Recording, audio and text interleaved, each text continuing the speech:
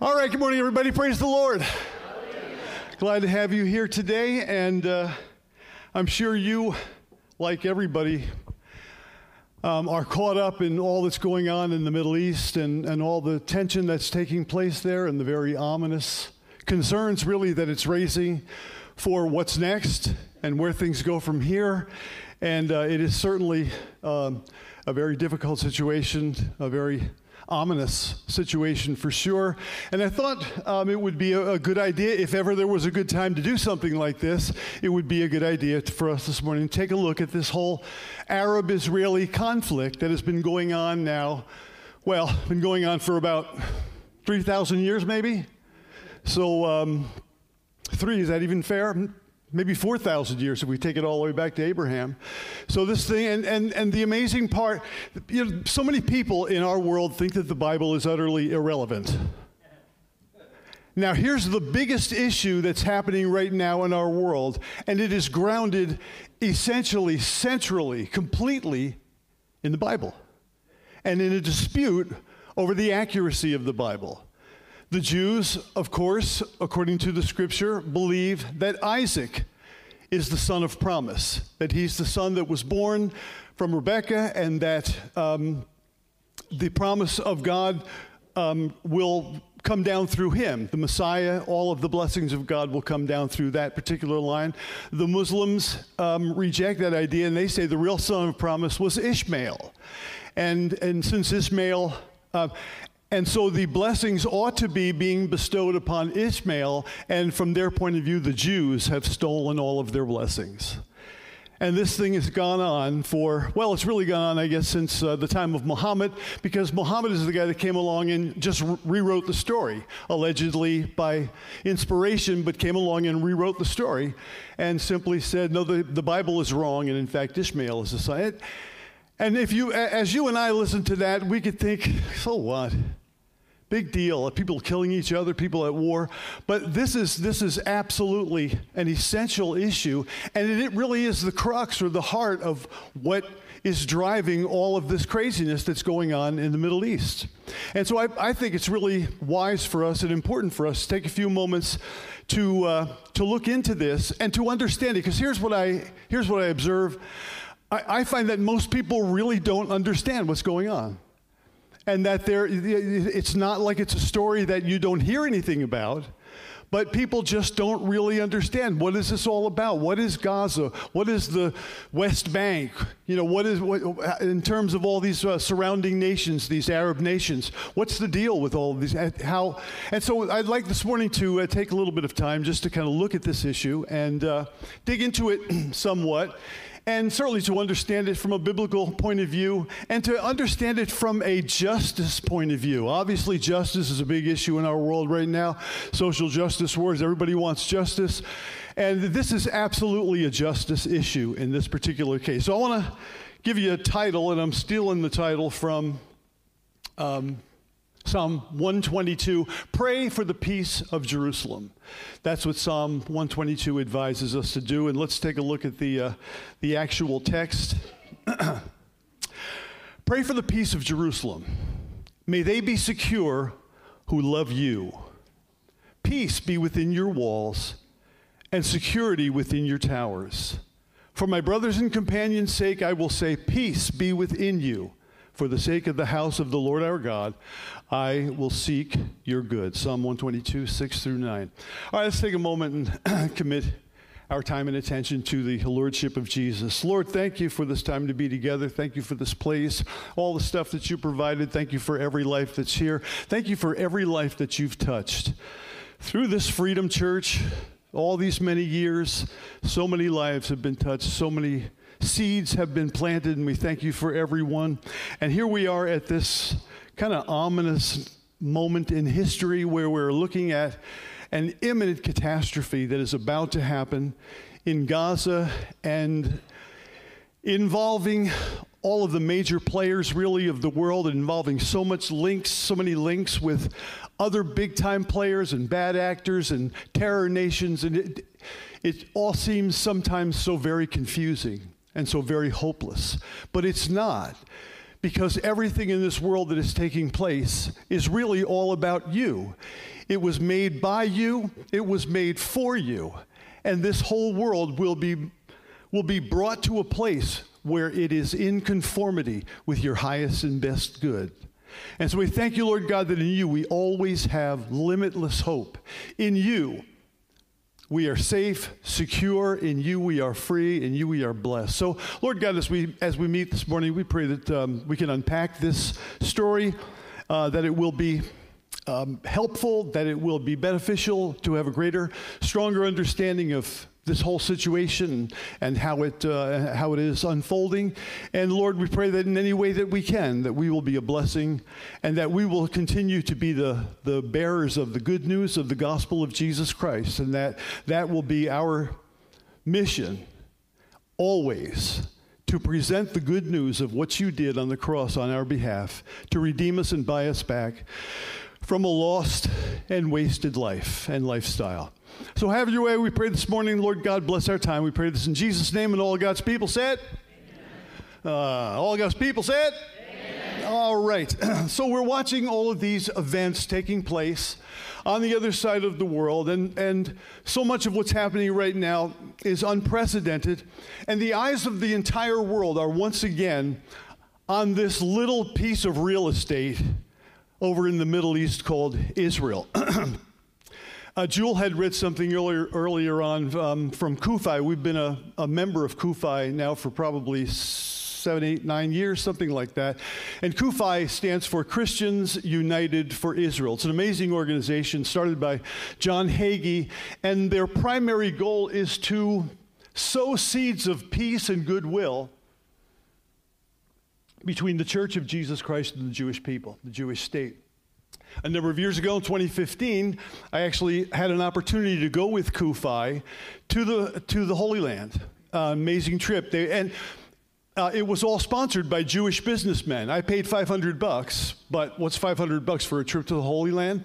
So I paid $500 kind of as a good faith retainer, but went over there with about 35 other pastors who were from the general Northeast area. And we really got a chance to get in. They treat you like a prince over there if you come with CUFI, because John Hagee is so respected over there because of his tremendous work that he's doing to try to sow seeds of peace and goodwill between believers in Jesus Christ and the Jews. So CUFI is a tremendous organization, and when we got there, we were able to kind of get an in-depth view of so many of the aspects. For instance, they took us up to the very Golan Heights where the military installations are, where you could look out over into Syria, look out over into Lebanon, see the encampments, see the places where various different militia groups are holed up.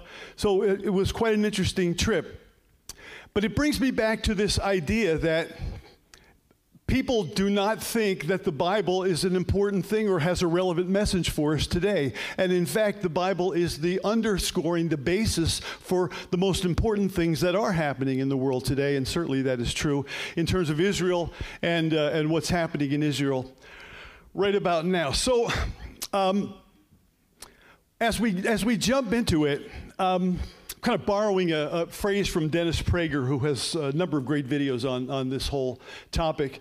But he said when he was young and he was going to school and taking course after course after course having to do with the Middle East and this conflict and the Jews and the Arabs and all this kind of stuff, this was always presented as like the most difficult problem in the world to understand, and even worse, the most difficult problem in the world to even think to be able to resolve. But once you spend some time and you dig into this to really understand the fundamental nature of this conflict, you'll find that essentially it comes down to one very simple reality. And this is what it is. One side wants the other side dead. That is the story of Israel. One side wants the other side dead. Israel wants to exist as a Jewish state. It is the only place that the Jews can exist. It is the only such state in all of the world. So they want to live in their own Jewish state, and they want to live in peace. Israel also recognizes the right of the Palestinian people to have a homeland of their own and to live in peace. The problem, however, is that most Palestinians and many Muslims and Arabs will not recognize the right of the Jewish state to exist. That's it, right there. In other words, and I'll go through about 5 different rejections, I think, by the time we get through this message this morning, 5 different rejections where land has been surrendered, where every possible overture has been made by the Jewish people to placate and satisfy the Palestinian people. Over and over and over and over, deals have been negotiated, and every time it comes to the end of the negotiation, the answer from the Palestinians is no. So, this has been true since 1947. When the United Nations voted to allow the land called Palestine to be divided into a Jewish state and an Arab state. This was all decided on May the 14th, 1948. I want to show you, what did I do with that? Wham. There it is. Let me show you an image here. Okay, this is the original division of the land according to the United Nations decision in 1948. Now, what you'll notice there, the spots that are kind of orangey, right? So you have Gaza to the bottom left of Israel. The white or the lightest area is the land that was allocated to Israel, and the orangish area is the land that was allocated to the Palestinians, to the Arabs in that particular area. The land there slightly to the left on that map in orange is the West Bank. It's called the West Bank because it borders the West Bank of the Jordan River. And that is the area that generally has been under dispute and is today under Palestinian control by and large. Same thing with Gaza. It is completely under Palestinian control. So these were the original boundaries for the UN two-state solutions. The Jews accepted the terms of the agreement, although the land portions that were metered out favored the Arabs in a big way. They were being given much more land in the long run than the Jews were being given. So the Jews accepted the terms of the agreement, but no Arab state or any Muslim state accepted the terms. Palestine had been governed by the British since the end of World War I. There's this amazing story of how General Allenby actually came in and took Jerusalem at the end of World War I, which is how it came to be under British control.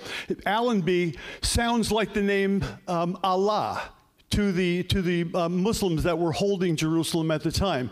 And when they heard Allenby, they somehow thought that it was Allah-B, and they thought it was somebody who was being sent from Allah.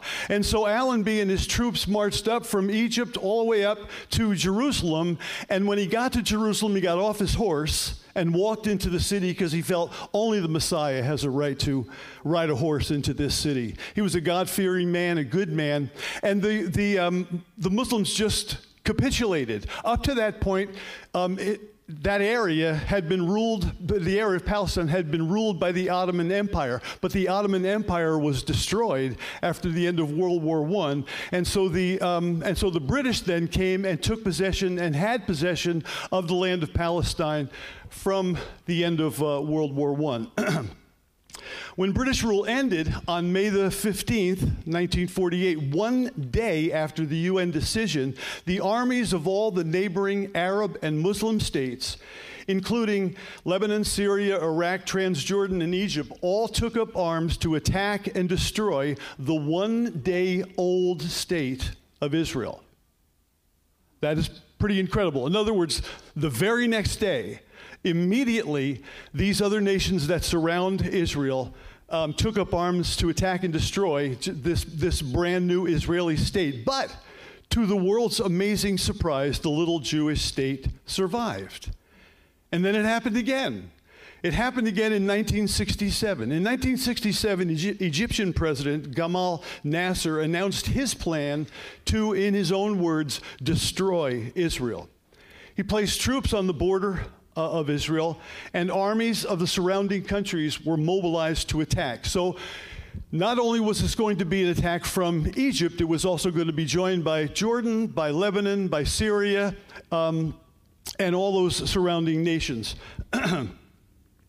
However, Israel preemptively decided to attack Egypt and Syria. And Israel particularly appealed to the land of Jordan not to get involved, not to become involved in this conflict. But Jordan didn't listen, and so they were brought into the attack. And because of that, and only because of that, did Israel take control of the Jordanian land, specifically known as the West Bank of the Jordan River. So up to you see that West Bank area, when the Jews were attacked by the Jordanians, and you see that Jordan is slightly to the right on the map of Israel, when they were attacked by the Jordanians, who the Israelis begged not to get involved in the 67-day war, when they did, the Jews had no choice but to drive them back. So they came and pushed in. They pushed all the way to Jerusalem. And they were able, because the original 1947 partition of the land did not include Jerusalem. The Jews had no access to, well, it was identified as an international city. So all nations could come into it, but it really was not under the sovereign control of the Jewish people. When they were attacked by the Jordanians in 67, they pushed back, so they were pushing from left to right, or they were pushing east on that map, and they drove all the way in, pushed them out of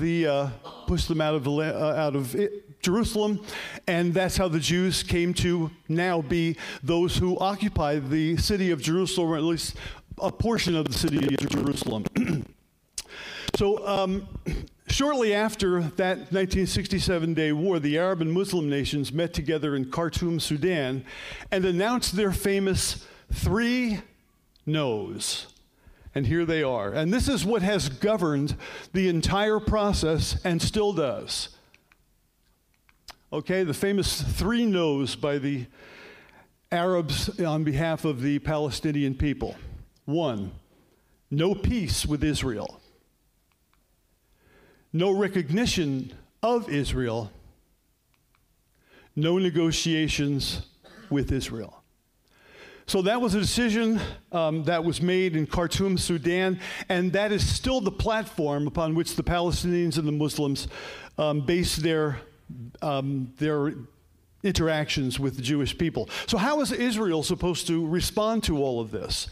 Well, and one thing that Israel did in 1978 was to give the entire Sinai Peninsula, an area of land larger than the new state of Israel itself, and to give the Sinai Peninsula, which also had oil, back to Egypt, because Egypt, under new leadership, signed a peace treaty with Israel. That was known as the 1978 Camp David Accords. So Israel at that time, for the promise of peace with Egypt and for a treaty of peace with Egypt, gave the entire Sinai Peninsula back to the Arabs. So Israel gave the land for the promise of peace, and they have always been willing to do exactly the same thing to any of the Palestinian people.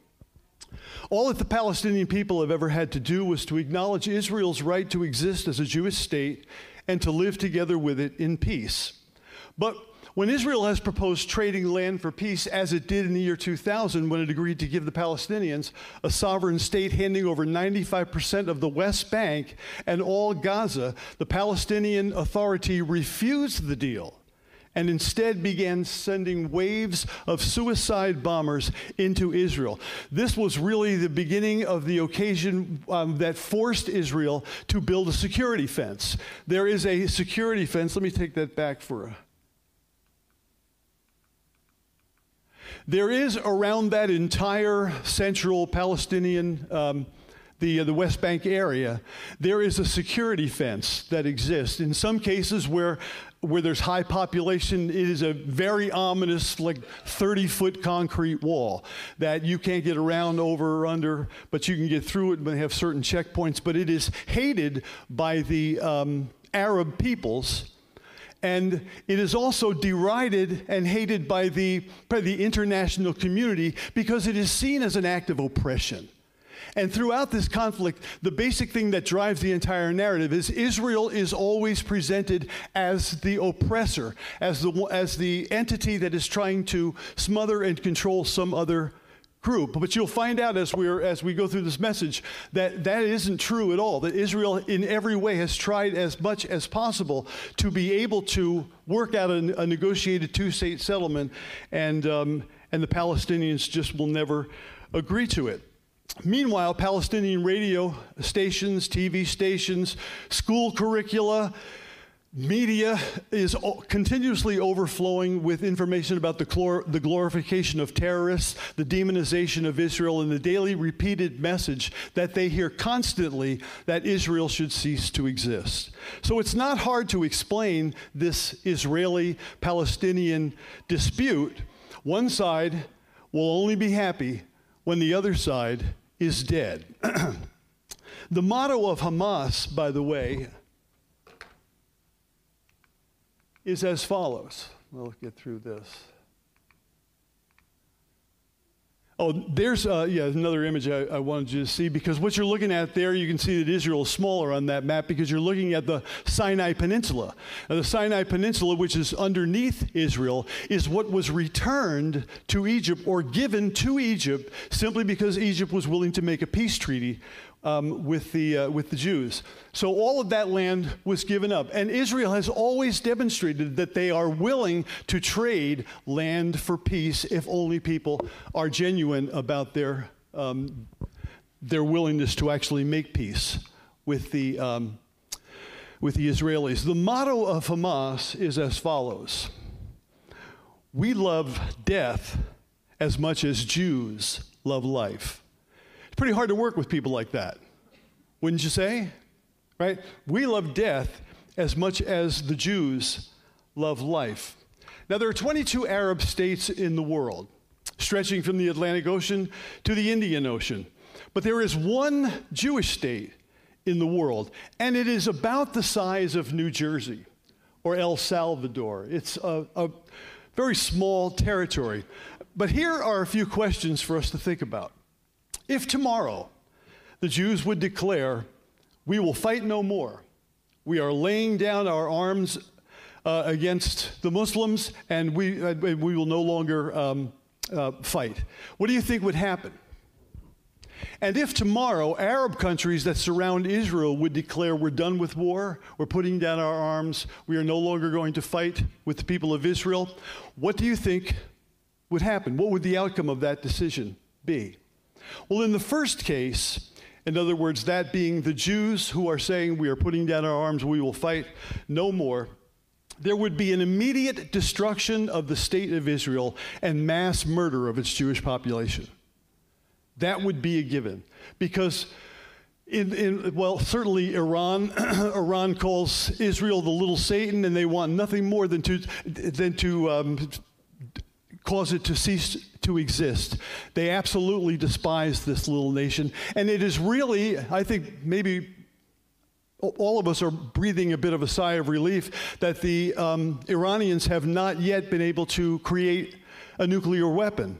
Because once they get a nuclear weapon, you can be sure, just like what just happened last Saturday, the atrocities, the murder, the mayhem, the insanity of the things that happened on Saturday morning a week ago, and I'm sure you've heard all the reports, and it just couldn't be more horrendous. Children being thrown into burning houses, children decapitated, parents shot in front of kids, kids shot in front of parents, just unbelievable wickedness. And there is rarely a moment of moral clarity like the one that we happen to be living in right now. In other words, you don't have to work real hard to decide who are the bad guys here. When people will come in on Sabbath, okay, will come in, and again, whatever happened with Israel's security was quite a surprise, because that is certainly one of their most important assets, that they have very, very high security. So anyway, but for all of that to happen on Sabbath, at the end of Sukkot. Now, Sukkot is a feast that the Jews celebrate that brings them back to the wilderness time, when they wandered in the wilderness and lived in booths or tents. And this was like the final day. It was supposed to be a big celebration day. That's why they're having the big music festival down there close to, down in southern Israel. And so right at that particular time, in come these Palestinian terrorists, and they just absolutely wreak havoc. So if in the first case, if the Jews said they will no longer fight, there'd be immediate destruction and mass murder. In the second case, if the Arab nations said we will no longer fight Israel, there would be peace the next day. And you can tell, even when you're over there and having, Lorraine and I went back in 2007 and I went in 2015, and you can sense the weariness of the Israeli people to constantly have to deal with someone who wants to take them out. There are rockets that get fired. As you know, there were over 5,000 rockets fired this week out of Hamas, just indiscriminately, not pointed at anything particularly, just shoot them up in the sky and hope that they come down and land on some Israelis. And so if the Palestinians would put down their weapons, there would be peace. If the Jews would put down their weapons, they would be dead. Now, there's something that is important with this to keep in mind. Sorry. And this is what it is. There has never been, in this geographic area that today is known as Palestine, there has never been a state there that was not specifically Jewish. Modern Israel is really the third Jewish state to exist in that geographical location. The first kingdom existed roughly from the time of David, 1000 BC to 586 BC, when the Babylonians came in and leveled Jerusalem. And that was the first kingdom existed. Then the Jews were exiled to Babylon for 70 years. And the second kingdom of Israel ran from about 538 BC to about 63 BC, the time of Herod. And modern Israel is the third Jewish state. There was never an Arab state. There was never a Palestinian state. There was never a Muslim or any other state. There was never a land. The word Palestine was given by the Romans because they wanted to change the designation of the land of Israel, because after they came in and destroyed Israel in 70 AD, they just wanted these people to be gone. They were a nuisance, and so they went in and they laid waste to Israel. And it was really the beginning. The destruction of the Jewish temple in 70 AD was really, certainly from a biblical or from a Christian point of view, was the end of Judaism as a means by which people can approach God, okay? And it seems as though God spoke very loudly at that time and really crushed the culture of the Jews and sent them in all kinds of directions where they existed for the last 2,000 years. The miracle of miracles is that somehow they retained their identity and then wind up back in their own homeland in 1948 by decision of the UN Nations Charter. That is crazy. That's an amazing thing, that somehow or another this little group of people who are scattered all over the world maintain their customs, maintain their traditions, maintain their lifestyle, maintain all of the accoutrements of their relationship to God, except the fact that they don't have a temple to offer sacrifices, a priesthood to basically officiate and actually take care of the laws and the rules and the regulations of the Jewish people. They no longer have a priesthood, but it is an astonishing thing that those people kept their identity and were still identifiable enough to be able to return back to their homeland. Of course, the Holocaust had a great deal to do with that too. The Holocaust aroused great international sympathy all over the world, and so at the end of World War II, the British were so tapped out by the Second World War that, as I mentioned before, they were actually in control of the land of Palestine from the end of the First World War. They went to the United Nations and said, you got to do something about this. There's nothing we can do about it. We're totally depleted. There's no energy. There's no money. There's nothing for us to be able to take care of these people. We're out. We're turning it back over to you, and you guys are going to have to figure out what's supposed to happen next. Now, there were a lot of people thinking about what did need to happen next. So, here's the question. If Israel just allowed the Palestinians to have a state of their own, would there be peace in the Middle East? That's what you hear from UN ambassadors. That's what you hear from European diplomats. That's what you hear from most college professors. And that is certainly what we hear from the media. But the truth is that Israel has already offered the Palestinians a secure state of their own, not just once, but on 5 separate occasions. Now, many people may find this hard to believe, but it's true. And let's review the record. Now, I will demonstrate it. After the breakup of the Ottoman Empire following World War I, Britain took control of most of the Middle East, including the area that constitutes most of modern Israel. 17 years later, in 1936, the Arabs rebelled against the British and against their Jewish neighbors. The British formed a task force. It was called the Peel Commission to study the cause of the rebellion. The commission concluded that the reason for the violence was that you had two peoples, Jews and Arabs, who both wanted to govern the same land. The answer, according to the Peel Commission in 1936, was that 2 separate nations or 2 separate states needed to be created, 2 independent states, one for the Jews, one for the Arabs. This was known as the two-state solution. I think we have, that's basically the same map. That's not really the Peel Commission's map, but it's close, and it's ultimately what it came to be in the United Nations decision. The suggested split heavily favored the Arabs. The original treaty offered to the Arabs were given 80% of the existing territory. The Jews were offered 20%. Okay, so the Arabs were offered 80%, Jews were offered 20%. The Jews voted to accept the offer, but the Arabs rejected it and resumed their violent rebellion against the people of Israel. That was rejection number 1. 10 years later, in 1947, the British, exhausted from World War II, called upon the United Nations to get involved and find a solution to resolve the ongoing tension. And like with the Peel Commission, the UN decided that the best way to resolve this conflict was to divide the land. In November 1947, the UN voted to create 2 states. Again, the Jews voted to accept the offer, and the Arabs rejected it. Only this time, they rejected it by launching an all-out war, and that was what we spoke about before. This was the day after the UN made their decision. The very next day, Syria, Lebanon, Transjordan, Egypt, Iraq, all joined together to attack Israel the next day, and somehow, by miracle of God, the little nation survived. One day old. They have no army. They have no organization. They have nothing. And yet they are attacked by all of these other nations that are military well prepared and well supplied, and they somehow beat them all back. So that was rejection number 2. Jordan, Egypt, Lebanon, Syria, and Iraq all joined the conflict, but they failed.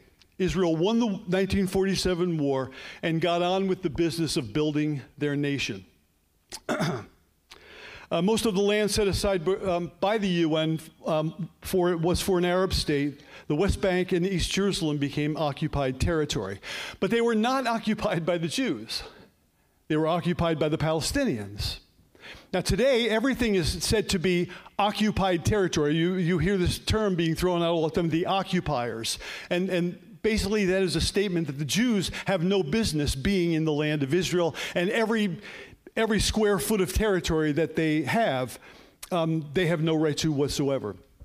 But the Jews are not the occupiers. In this particular case, it was the Jordanians who were the occupiers of that West Bank. 20 years later, in 1967, the Arabs, led by Egypt, joined by Syria and Jordan, sought again to destroy the Jewish state. This is known as the Six-Day War, the 1967 Six-Day War, and it ended in a stunning victory for Israel. Israel had gotten some intelligence that things were about to happen. They sent out 2 preemptive strikes, one to Egypt and one to Syria, and then they went on the attack to the other countries, and within 6 days, Israel had quelled all violence and had won a stunning victory. Once Israel picked up all this new real estate, because again, in this war, the skirmish, when they were attacked, this again is another one of the very unjust things that continually takes place in Israel. When the Jews themselves are attacked, they respond by fighting, and they have driven the Palestinians or the Arabs or the Muslims out of areas that they formerly controlled, such as the Golan Heights, such as the Gaza Strip, such as the West Bank. They've driven them back out of there, and then after it's all over, the Palestinians say, "Oh, can we have our land back, please?" And that's the way it's worked over. And then the international community climbs on board, and the UN climbs on board, and everybody blames Israel. But Israel's saying, "Hey, you attacked us. You attacked us and tried to kill us. We pushed you back. We'll retain that real estate that we have." And they still are in control of the Golan Heights and also of that area there known as the West Bank. So with all this new real estate, they had to decide what to do with it all. Half of them wanted to return the West Bank to Jordan and return Gaza to Egypt in return for peace. The other half wanted to give it to the region's Arabs in the hope that they would ultimately build their own home state there. Neither of those two ideas really gained very much traction, and then a few months later is the time when the Arabs met together in Khartoum for their famous 3 no's. No peace with Israel, no recognition of Israel, no negotiations with Israel. Once again, a 2-state solution was rejected by the Arab peoples. That was rejection number 3. In the year 2000, Israeli Prime Minister Ehud Barak met at Camp David together with Yasser Arafat, the PLO chairman who looks like Ringo Starr, and they came to conclude a new 2-state plan. Barak offered the Palestinians a Palestinian state, as well as all of Gaza and 94% of the West Bank and East Jerusalem as its capital. Let me say that again.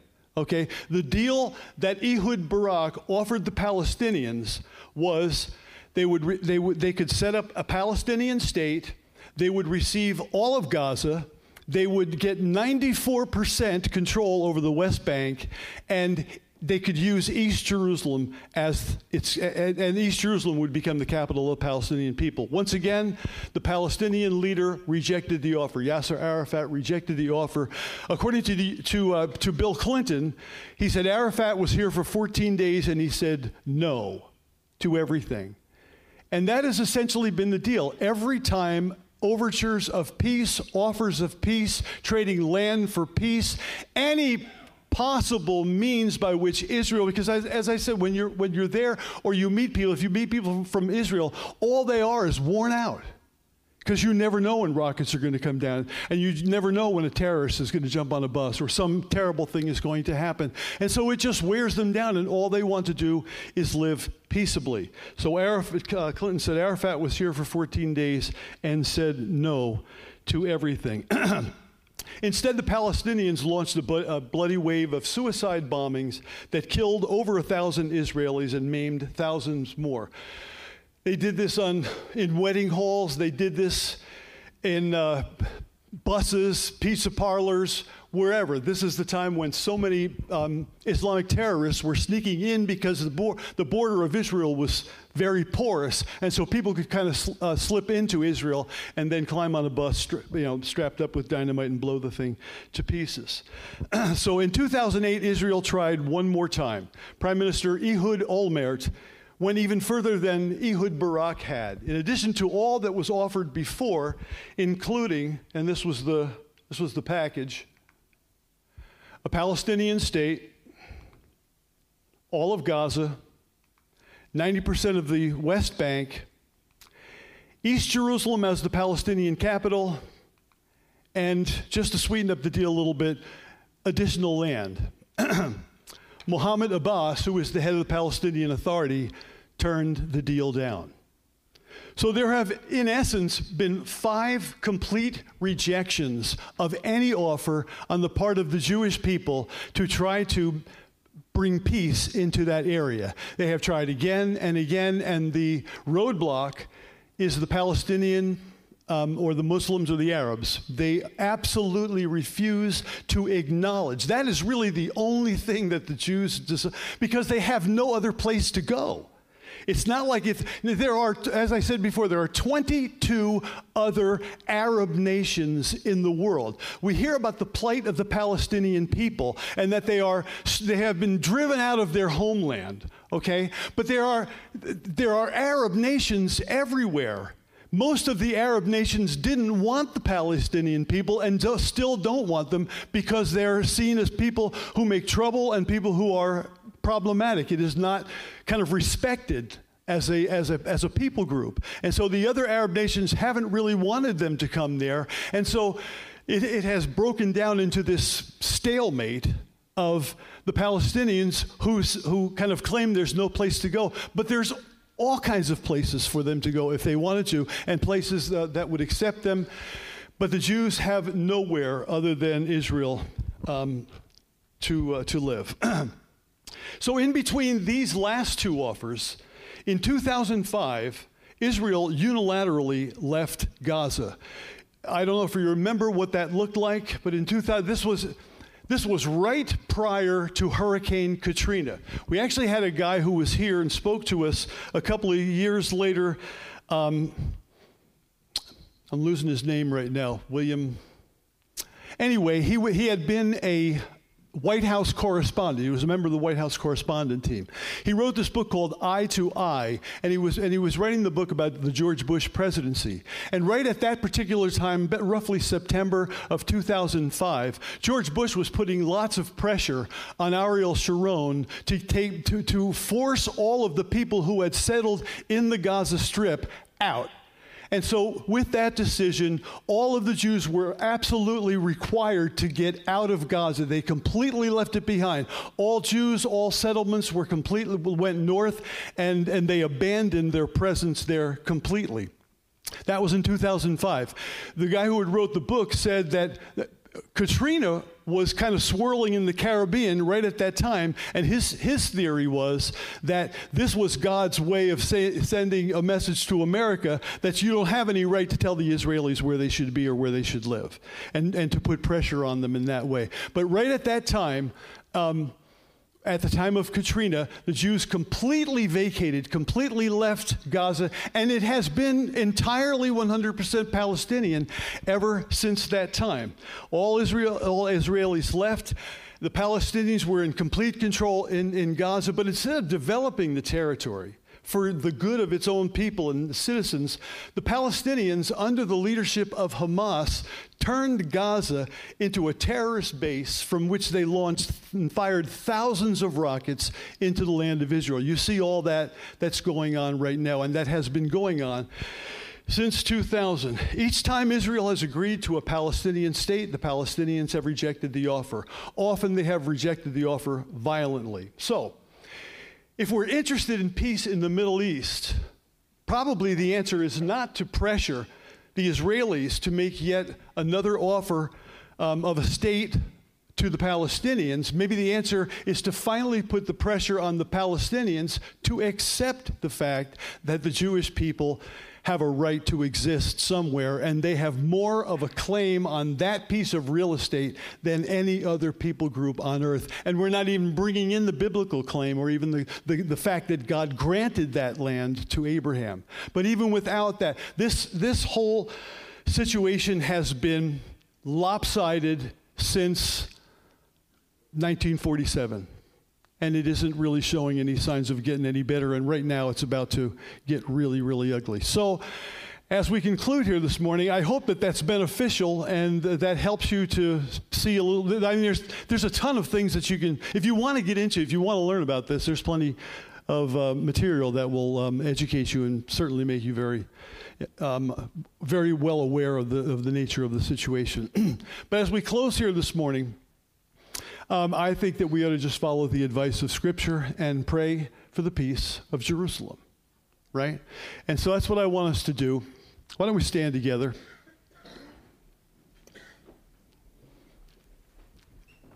There's probably nothing in this world of a more tangible nature that illustrates the sovereign control of Yahweh, the Lord God, and our Lord Jesus Christ over this planet than this whole matter of the reemergence of Israel in modern times. A nation devastated, lost among, in all kinds of corners of the world. And in 1948, after the Holocaust, after all the destruction, they wind up coming back and again taking residence in their own home country of Israel. And then they get attacked, and then they get attacked again, and then they get attacked again, and every time they prevail.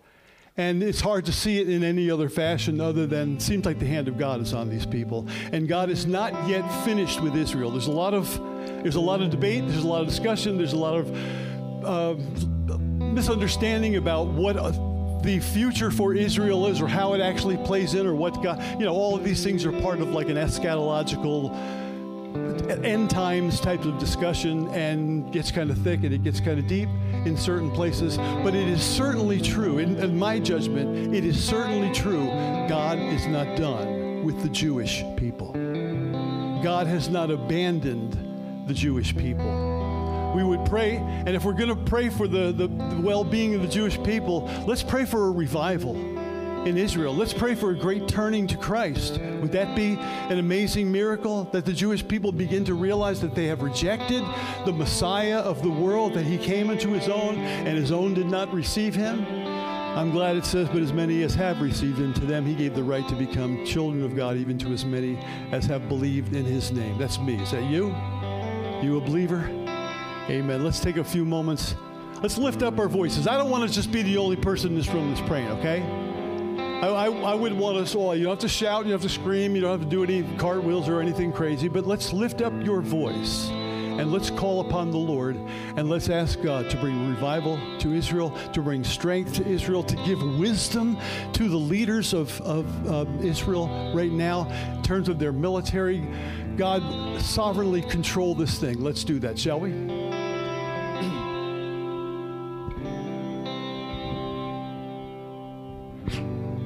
Oh Lord, we lift up our voice today in response to the instruction, the guidance of your word. Pray for the peace of Jerusalem. Oh God, that land has been under assault and under tension for so long. But we ask, oh Lord God, that you sovereignly fulfill your plan, fulfill your purpose in the nation of Israel. You brought it back to life. It was the dry bones. It was the dead bones laying in there, and as if the Spirit asking Ezekiel, Son of man, can these bones live? And indeed they could live, and they are living, and you have brought life back to the dead by bringing this nation back to life in modern times. So God, we pray for this nation. We pray right now as they face the terrible choices that they have to face, as the wounds of a week ago are still festering and still hurting, as the people themselves are no doubt in all kinds of confusion and mayhem and fear and discouragement. God, we just lift up this nation. We lift them up before you, O Lord God. We lift up their leaders. We pray for Netanyahu, oh God. We pray for Bibi Netanyahu. We ask you, Lord, to be upon him and give him insight and understanding and wisdom. We pray for all the commanders and the leaders, the military people, all the people that will be involved in all of the carnage that is about to happen. Oh God, we lift up our voice before you, and we ask, oh Lord God, that your will, your purpose will prevail in this matter. And God, we pray also for the Palestinian people. The Palestinian people, many Palestinian people are Christian people, good people who love the Lord, caught in the middle of a terrorist organization. We lift up the Palestinian people, oh God, and particularly now with all of them having to get out of Gaza, having to get south, and having to get somewhere. Oh God, we lift up this situation to you this morning. And Lord, we pray that you yourself would be victorious. You yourself, oh Lord God, would be exalted in this matter. And God, we know that you are the God who works all things together for good for those who love you and are the called according to your purpose. And so, Lord God, we pray and look forward to your solution to this matter. We pray that you will give You'll give wisdom. And we pray also, O Lord God, for a revival in Israel. We pray that the gospel will go forth in Israel. We pray for Jewish believers who are in Israel, that they will be able to carry the message. We pray for open hearts and open ears, open minds, O Lord God, among the people of Israel, that they would realize. We pray that you, Messiah Jesus, would make yourself known to the people of Israel so that they might be able to move in to this wonderful thing that you're building called the church. They might be a part of what you are actually doing in the world right now and not part of something that has run its course. So, Lord, we lift up all these matters. We lift up all these people. We lift up this entire situation. And we lift ourselves up, oh God. Give us faith. Help us to trust that you are working things out according to your plan and according to your better and higher purpose.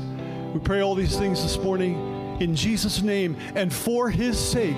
He said, ask of me, and I will give you the nations for your inheritance. You said to our Lord Jesus, ask of me, and I will give you the nations for your inheritance and the uttermost part of the earth for your possession. We ask in Jesus' name, O Father God, that you will give us these nations for our possession, that you will bring salvation and bring deliverance and bring freedom and bring repentance to the nations, O Lord God. And Lord Jesus, come quickly.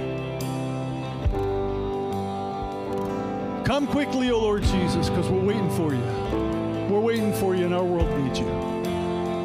Pray this in Jesus' name. Amen.